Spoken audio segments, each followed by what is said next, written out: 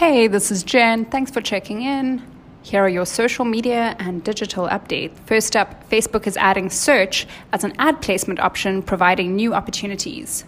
The platform will look to reintroduce search ads, which it originally tried back in 2012. The ads will essentially be the same format as regular newsfeed ads and will appear as an additional placement within Ads Manager. Search remains a significant opportunity for Facebook. Back in 2016, it was predicted that Facebook would make search a much bigger focus moving forward, after the volume of on-platform search activity rose to 2 billion searches per day.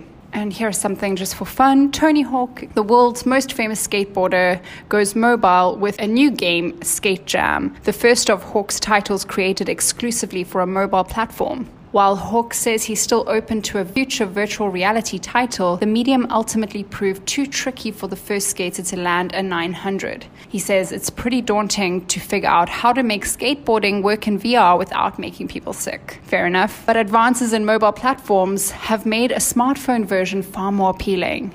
So Skate Jam is now available for Android and iOS. And here's a stat of the day that I love because I love this brand and what they're doing on social media. Go check it out.